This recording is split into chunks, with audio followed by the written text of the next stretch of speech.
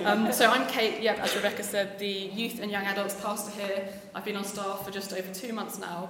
I'm loving getting to know people here, meeting lots of welcoming and very interesting people. Needless to say, I already feel like you're my family, which means that you're all doing something right.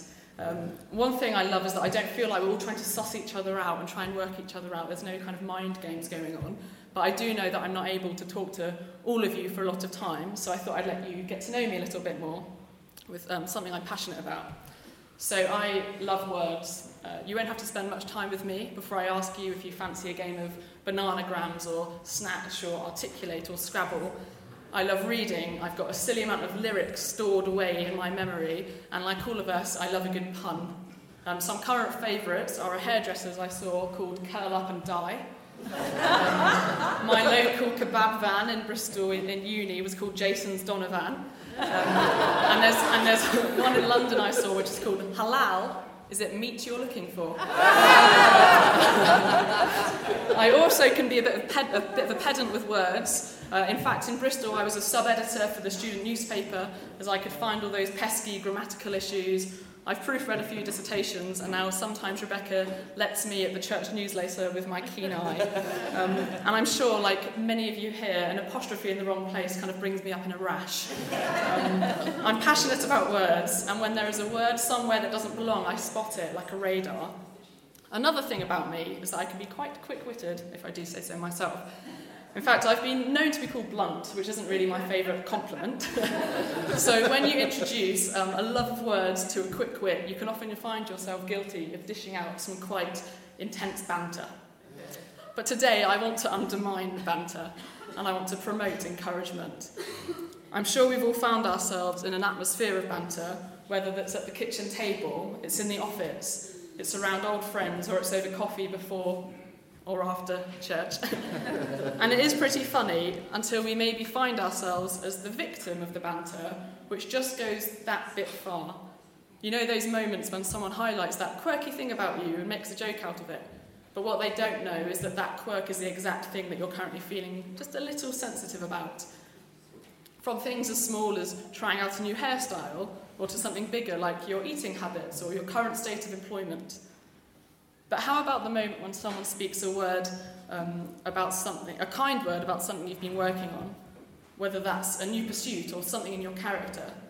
An example of what I mean by that is, if God has convicted you that you've not been prioritising service or solitude over the last series, and you've been really working on it and asking God to help you with it, and then someone notices it and they comment on it with an encouragement, it can just really spur you on in that. When I was at school, I was watching the Great West Run in Exeter one Sunday morning, and I saw a PE teacher in the crowd, and I gave her a big cheer. And then the next day at school, she said that she really believed that that cheer knocked about 10 minutes off her time, because it encouraged her to pick up her pace, and it just gave her that boost after kind of a lot of running with no specific encouragement to her. Who are you cheering on? Whose life are you on the sidelines of? And what they need to hear is just that shout of encouragement. Please know that today's preach isn't just about learning how to say nice things to each other, like a kind of spiritual back rub where we feel all warm and fuzzy. It's not fridge magnet theology where we read a sweet or funny message every now and again, but it makes no real difference to our lives. I mean, fridge pickers wear big knickers has never stopped anyone having a cheeky slice of cheesecake at 9 p.m, has it? But I know some of you have got that magnet on your fridge. Rather, this is boot camp. This is kind of Tough Mudder ultramarathon theology, which can feel hard and it can take some training. But ultimately, it will bring us into greater spiritual fitness. It will have us ready to stand strong and run further with God, even over unknown or unpleasant terrain. Maybe you'll see what I mean as we unpack a verse from God's word, which uses some quite extreme words to communicate an extreme point. So Proverbs is a book in the Bible that is full of sayings that, as it lays out in chapter 1, are there for attaining wisdom, they're for gaining understanding, becoming disciplined, and essentially aligning your heart and mind with God's. So Proverbs chapter 18, verse 21 says, "Death and life are in the power of the tongue." Death and life are in the power of the tongue. I read this to mean that my tongue, our tongues, carry the ability to speak death or life. Can we really cause death by something we say? Not in the extreme meaning of, does my banter murder someone? but more in the way that when we speak discouragement, banter, or criticism, it does begin to kill things. It can kill joy. Words can kill creativity. They can stunt the growth of an idea. They can destroy a dream. It can knock confidence. What about the other extreme? Do my kind sentiments in a birthday card once a year cause new life to bloom? No one has ever got impregnated by a kind word, but words of life, encouragement, affirmation, and supportive words can spark an idea. They can bring about the hope in someone that they've been longing for. They can flip the way someone sees themselves and actually impregnate someone with joy. So actually, we can speak things into existence, or we can kill them. The Message version says, words kill, words give life. They're either poison or fruit. You choose. Now, I'm yet to meet anyone I'd actively like to poison, and I hope that we're all in the same boat. But I do believe that negative words, discouraging words, and critical words are a form of poison, and I think the Bible is saying that to us here. Words of death are a drip feed of poison that we have the power to put a stop to. We can change the input from poison to fruit. I don't know, imagine a patient on an IV drip. The doctor is the one with the power to fill the drip bag and decide whether to put in a remedy or an irritant. A good doctor would of course fill that bag with medicine and not poison. And we have that power in our tongues with our words. That's what this proverb is saying. Death and life are in the power of the tongue. We have the power. If we're the ones with the tongue, then it means it's down to us as to whether we're speaking life or death into people, into situations, and even into ourselves. But it can be incredibly hard. When we're up against it, when we're really struggling to see the gold in someone, and when we're rife with our own insecurities, it can feel easier and more natural to just spurt out frustration or disappointment. So how can we speak words of life into these hard times, in our low moments? The thing about this is it's very, very hard to do in our own strength, because hurt people hurt people. But there is hope, because loved people love people. So what is God saying to us? What words of life has God said to us that give us energy and security to pay it forward and love others with our words? How can we receive love so that we can pour it out? So, Jesus. In the early days of Jesus' ministry, Jesus was baptised, which I just find quite an odd concept. Anyway, but it did happen. He was baptised. So he's just been baptised, but he's not yet found his disciples. He's not hosted just, this huge picnic miracle. He's not healed people with lifelong illnesses, and he definitely hasn't fulfilled his big calling to die for us. Yet, at this baptism, Jesus' dad's voice came down from heaven to affirm him, to encourage him, and to speak life into him. This is my son, whom I love. With him I am well pleased. Jesus hadn't yet done or accomplished anything yet, but the Father was pleased with him just as he was. And it was from that place of confidence, affirmation and identity, I believe, that Jesus could go out into the world. And in fact, his first stop after this baptism was a 40-day wilderness. How Jesus would have been expected to survive in a 40-day wilderness without those life-giving words going around his head, I don't know. And then at the end of his ministry, in his agonizing moment on the cross, he was still speaking words of life to one of the rebels being crucified next to him. Today you will be with me in paradise. Literally speaking life into this guy who's about to die. You're going to be with me in paradise. This is another level of speaking life, when he's in that much pain, which you just can't imagine, for him to still be able to give out to someone else. That's our Saviour, that's Jesus. This isn't a spiritual back rub. What is our foundation as we do this? It's the love of God, and all the words that came through that worship were so poignant to that. Viv's words that she just needed to hear, that the love of God is enough. That's what it was for Jesus, and that's what it can be for us as well.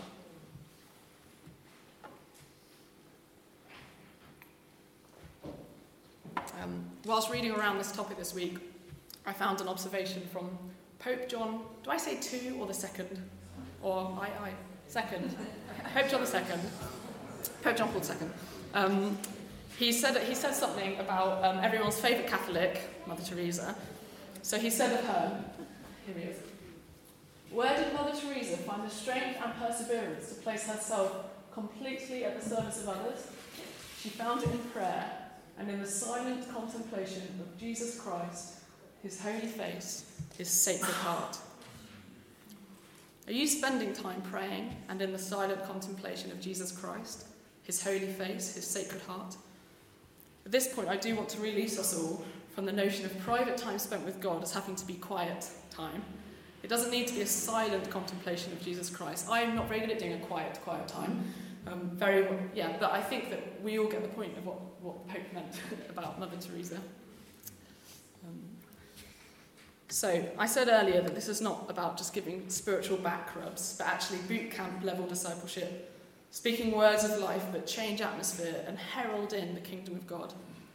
A few weeks ago in an all-age service when Aid had us write down some encouragements for people on the table around us on yellow pieces of card, I don't know if you remember it. We had that exercise, and in my group we passed them around to each other, and I know that some people took them home and read them, but we just kind of opened them up there and then and read them. And we'd already gone for it with the encouragements, and people's faces as they kind of digested this goodness showed the difference these words were making. You could see the life come into their eyes. How about the people in your context?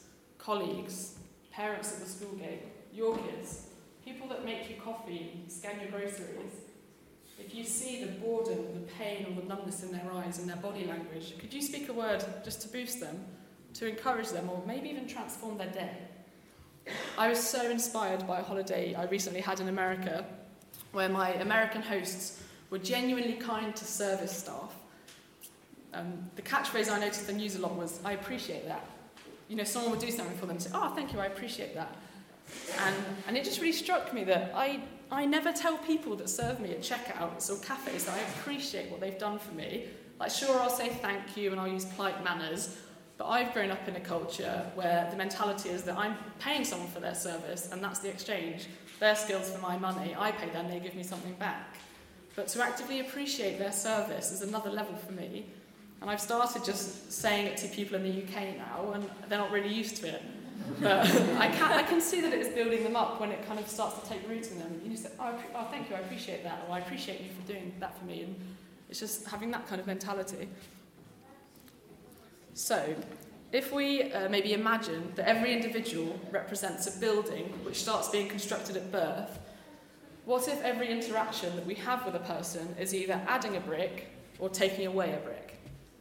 What if we can decorate the building or we can erode it? I want to live a life where I am on the interior design team of people's lives, and the things I say might be adding in a tasteful scatter cushion or giving it a fresh lick of paint. I don't want to be causing dry rot or rusting the metalwork in their life.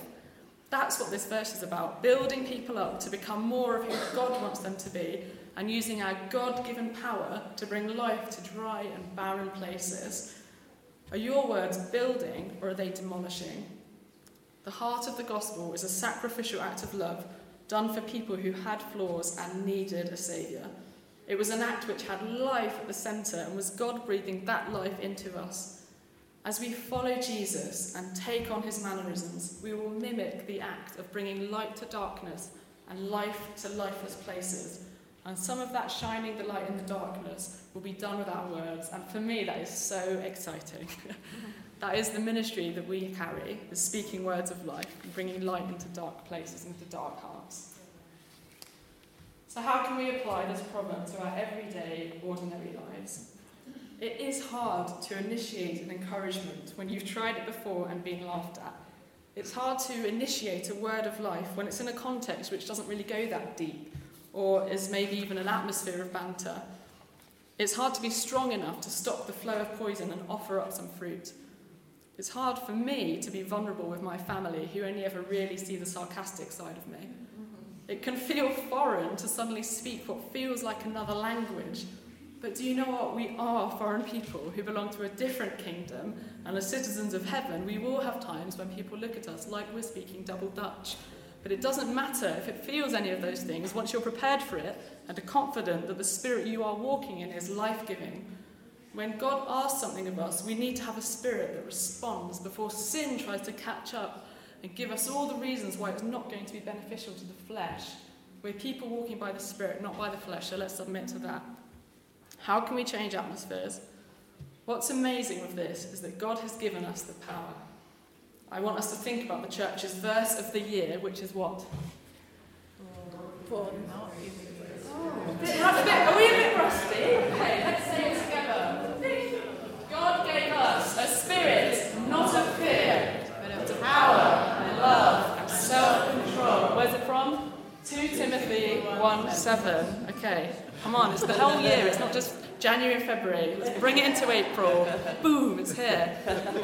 So, I'd like us to zone in on the 3 elements mentioned here by Paul in his letter to Timothy: the spirit of power and of love and of self-control. So firstly, a spirit of power instead of one of fear. How could that help us to choose life when we open our mouths? Well, it means that we can be bold and confident in using our tongue to speak life. We can open our lips and trust that powerful words will come out and be life-giving. When we are feeling weak and are scared that we might say something that comes over cringy, then we can be confident and bold to use that power to rock someone's world. Think about a situation where you could practice this. How about after some mandatory staff training delivered by Dave at work? You see Dave afterwards in the canteen at lunch, and you maybe could go and say something like, "Hey, Dave, that training you just delivered to us all was amazing. I really feel like I learned X, Y, or Z, and without you, I might not have been able to move forward with a client I'm currently working with." Can you imagine saying that over the, I don't know, chicken nuggets or whatever you might choose that day, rather than just kind of a tired, "Oh, cheers, Dave," as you leave the training? I guarantee that it would change the work environment. How about calling the gold out of someone rather than highlighting the muck? I used to work in a secondary school, and there was a behaviour manager called Mr. Lynch. He was a bit of a force to be reckoned with. And if you misbehave, there's a bit of a force to be reckoned with if you misbehaved, but unfortunately for the perpetrator, he was the teacher's third port of call when the student couldn't be managed inside the classroom. I had the pleasure of taking my student to Mr. Lynch's office one day when he had misbehaved, and I was left speechless by the Lynch's technique. He asked the boy what had happened, and after hearing the story, he asked the boy if he was a kind boy, if he was a good boy. The student replied that yes, he was a kind boy, and yes, he was a good boy. And then Mr. Lynch laid into him lovingly that a kind and good boy would not act in a way that he was acting, and that he should be true to himself. It was remarkable, really. Instead of telling him that he was bad or a naughty boy, Mr. Lynch highlighted the core of who he was and showed that if he was kind on the inside, then he could be kind on the outside. When you speak to your children about their behaviour, or when I speak to friends who aren't living the way that matches their children, matches their core identity, a great phrase to try to kind of get to the bottom of the cause and effect might be something like, "That's not who you are, that's not how God has made you to be. So what was going on that's caused that behaviour? And how can I help you to know who you are so that your behaviour can be representing who you are on the inside?" Because being a Christian isn't about following rules, and it's not about our behaviour and what we do, it's about what our heart is, and out of that place, our behaviour comes from that. So how can we flip that the way that we're discipling people, mentoring people, being with friends, and talking to our children?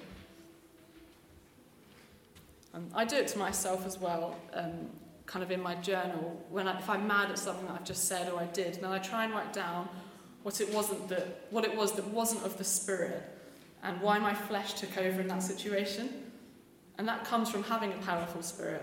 A weak spirit will struggle to really face those inner workings and look head on to kind of, the impure emotions. But we can join the psalmist from Psalm 139, who prays, and we can pray this prayer: "Search me, O God, and know my heart.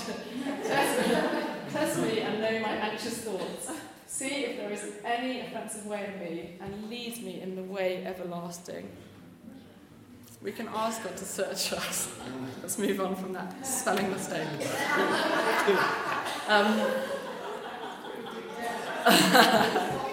Autocorrect. We have not been given a spirit of fear, but of love, so let's embody it. I know I've mentioned parenting a bit, and I'm not yet a parent, so I'm just kind of taking punts at what might be useful. But I am a daughter, so I'm just going to kind of give a nod to my Omega crew, who've stayed in this morning to support me. But I am a bit disappointed you didn't kind of bring a Go Kate banner or anything, so maybe next time we can have flags, foam fingers, anything just to give you that encouragement. Yeah. Guys, this proverb, it doesn't have an asterisk or a kind of disclaimer saying that destructive words you say to your family don't count if your friends are there or if you've had a crummy day. I'm just going to let you in on a secret that it only really hit me in my early 20s, that your parents have really rubbish days too. They don't have it all sorted. I know they can give the impression that they know everything and they have it all sorted, but they don't. And they need life spoken into them, so appreciate them with your words. Change the atmosphere in your household. How about a spirit of love instead of fear?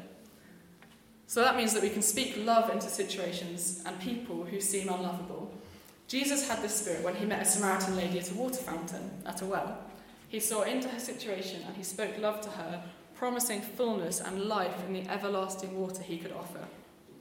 How could the ability to speak words of life with a spirit of love affect the way that you text people back, comment on Facebook debates, approach politicians on Twitter, the stuff you see on that? People, Christians, just as speaking filth and poison just because it's a politician and because they're hidden behind their phones. How could a spirit of love instead of fear change the way that we are engaging in the online world? What if we saw someone who we have a tendency to be a bit fearful around, a boss, a relative, a neighbour, and we chose to let a spirit of love override that? We can tell a lost person who they are and that they were made on purpose and that they're loved beyond understanding and that they have a point. You know, a few weeks ago I came out of Morrison's with, amongst other things, a bag of oranges. And I saw a chap sat outside asking for money, and I just felt to give him an orange. Who doesn't need more vitamin C? So I took it over, and I asked him if he wanted it, and I just practically threw it at him and just walked away. Now, as a rule, I'm not actually scared of people that were in his situation at all, but I did feel timid in that moment, probably a bit... You threw it or he threw it? No, I threw it, but, you know, kind of passed it, but I didn't wait for him to engage with it, so it was a bit of a lob.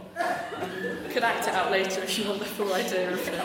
But yeah, no, he didn't throw an orange at me. That would be a brilliant story, though. I was walking onto the train station to pick up a friend and then walk her back to come back into Totnes. And on the whole walk, I just felt so convicted that I had blessed him with an orange, sure, but what he actually needed was some human interaction, not just a game of catch. So on the walk back, I asked my friend just to wait around the corner so I could go and speak to him one-on-one. And I apologised for such an impersonal exchange earlier. And then we just had a good chat, and it just broke it. We had a good chat. He was able to fill me in a bit on his situation. I could introduce myself and show him the respect that he's worthy of. Yes, we all have times when we give in to a spirit of fear, but the Holy Spirit is in us, and as such will convict us. When we give time to the Holy Spirit to speak to us, and as we get to know God's voice, we can identify and act on it. It's never too late to speak words of life to someone, to apologise and to encourage them. Finally, a spirit of self-control.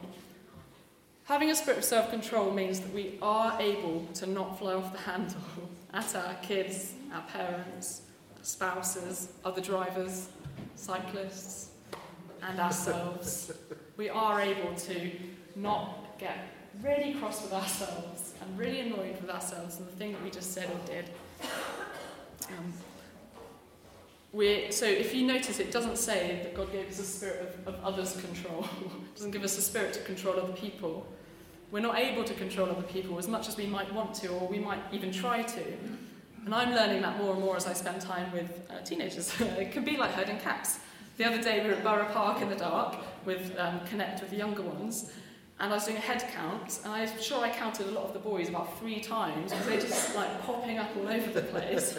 And I'm like, I can't control them, but what I can do is control myself with the help of God, and I can use that self-control to speak calmly, to speak patiently, to speak graciously. I've recently been asked to fork out £100 for a hen do that I can't even go on. I have to give the money because I originally said I could, and then I found out I double booked with another hen do. So that's how ridiculous my life is at the moment. Just hen do's all the time. So it is my fault, but it's also not fun to just spend £100 on literally or nothing. So I started typing out my reply the other morning saying I didn't want to give the money, and maybe they just didn't buy as many pink napkins and bottles of Prosecco as they planned to. You know what it's like, Phil?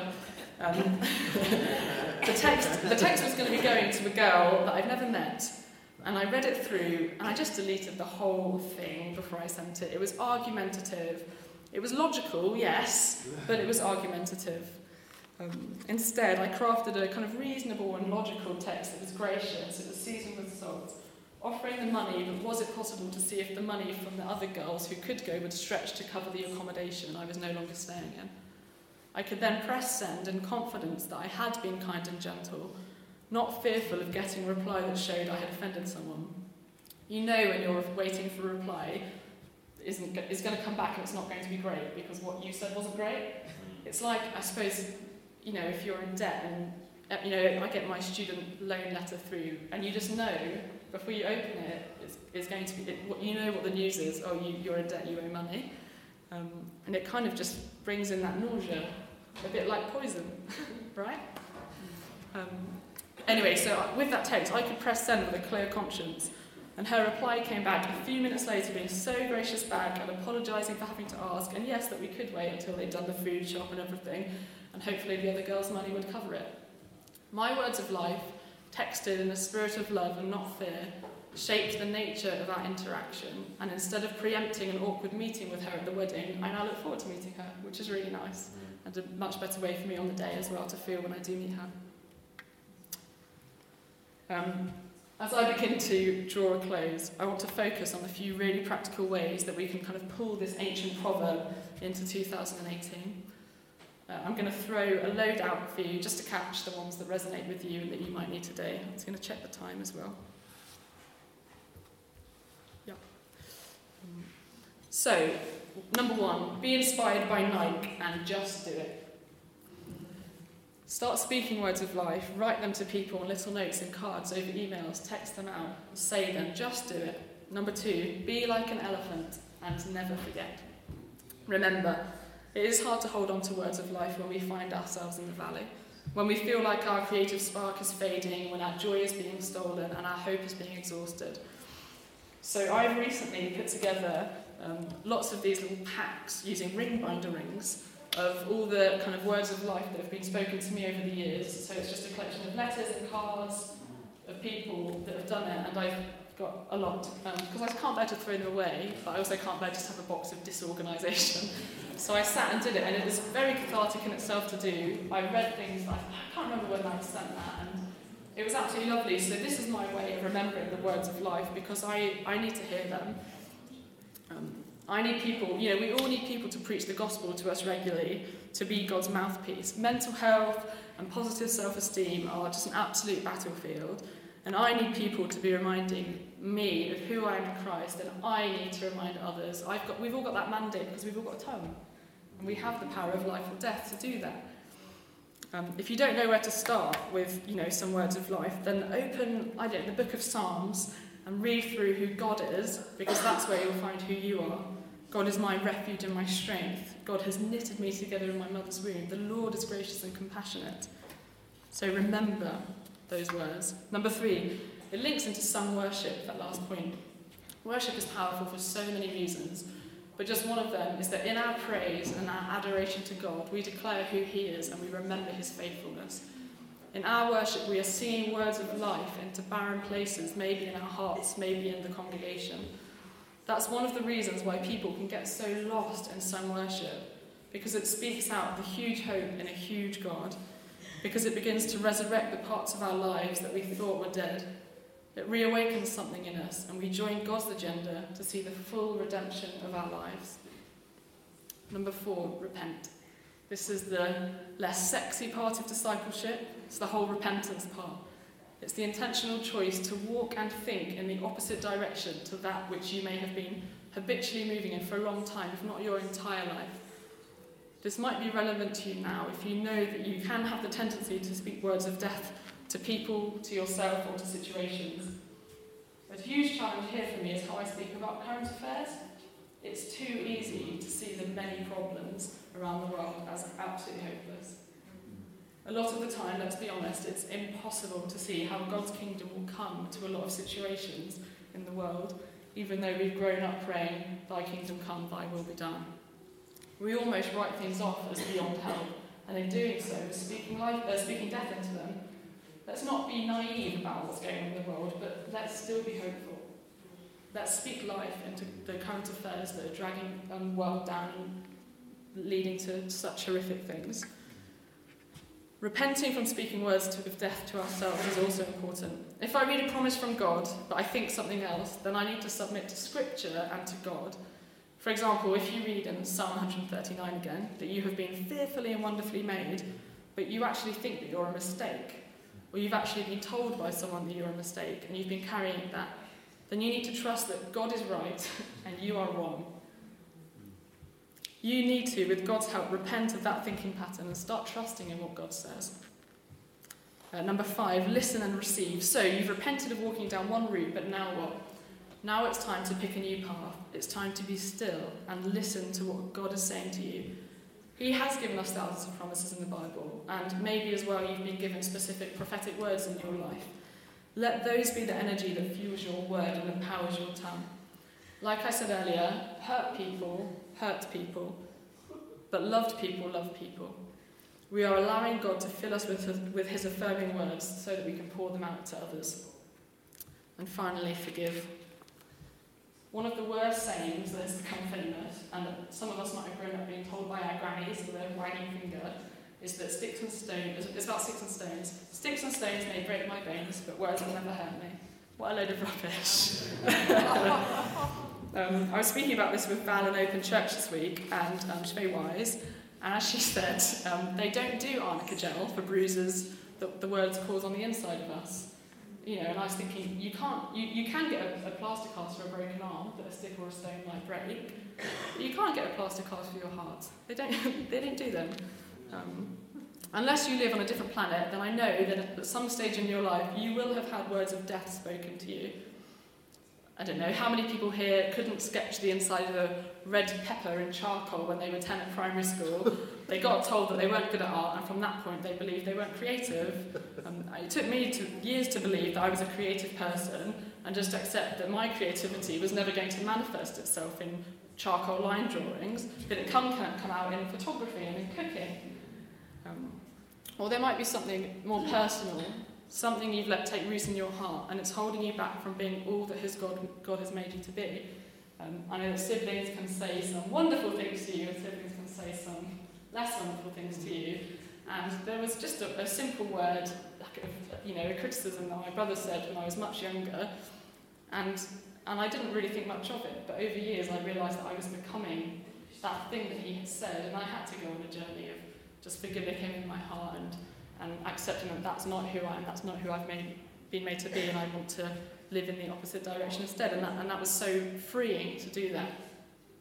In a minute, there's going to be an opportunity to privately write down a poisonous word that may have been spoken to you, and then put it in the bin over here to symbolise a throwing away of that word, to reject that word from your life.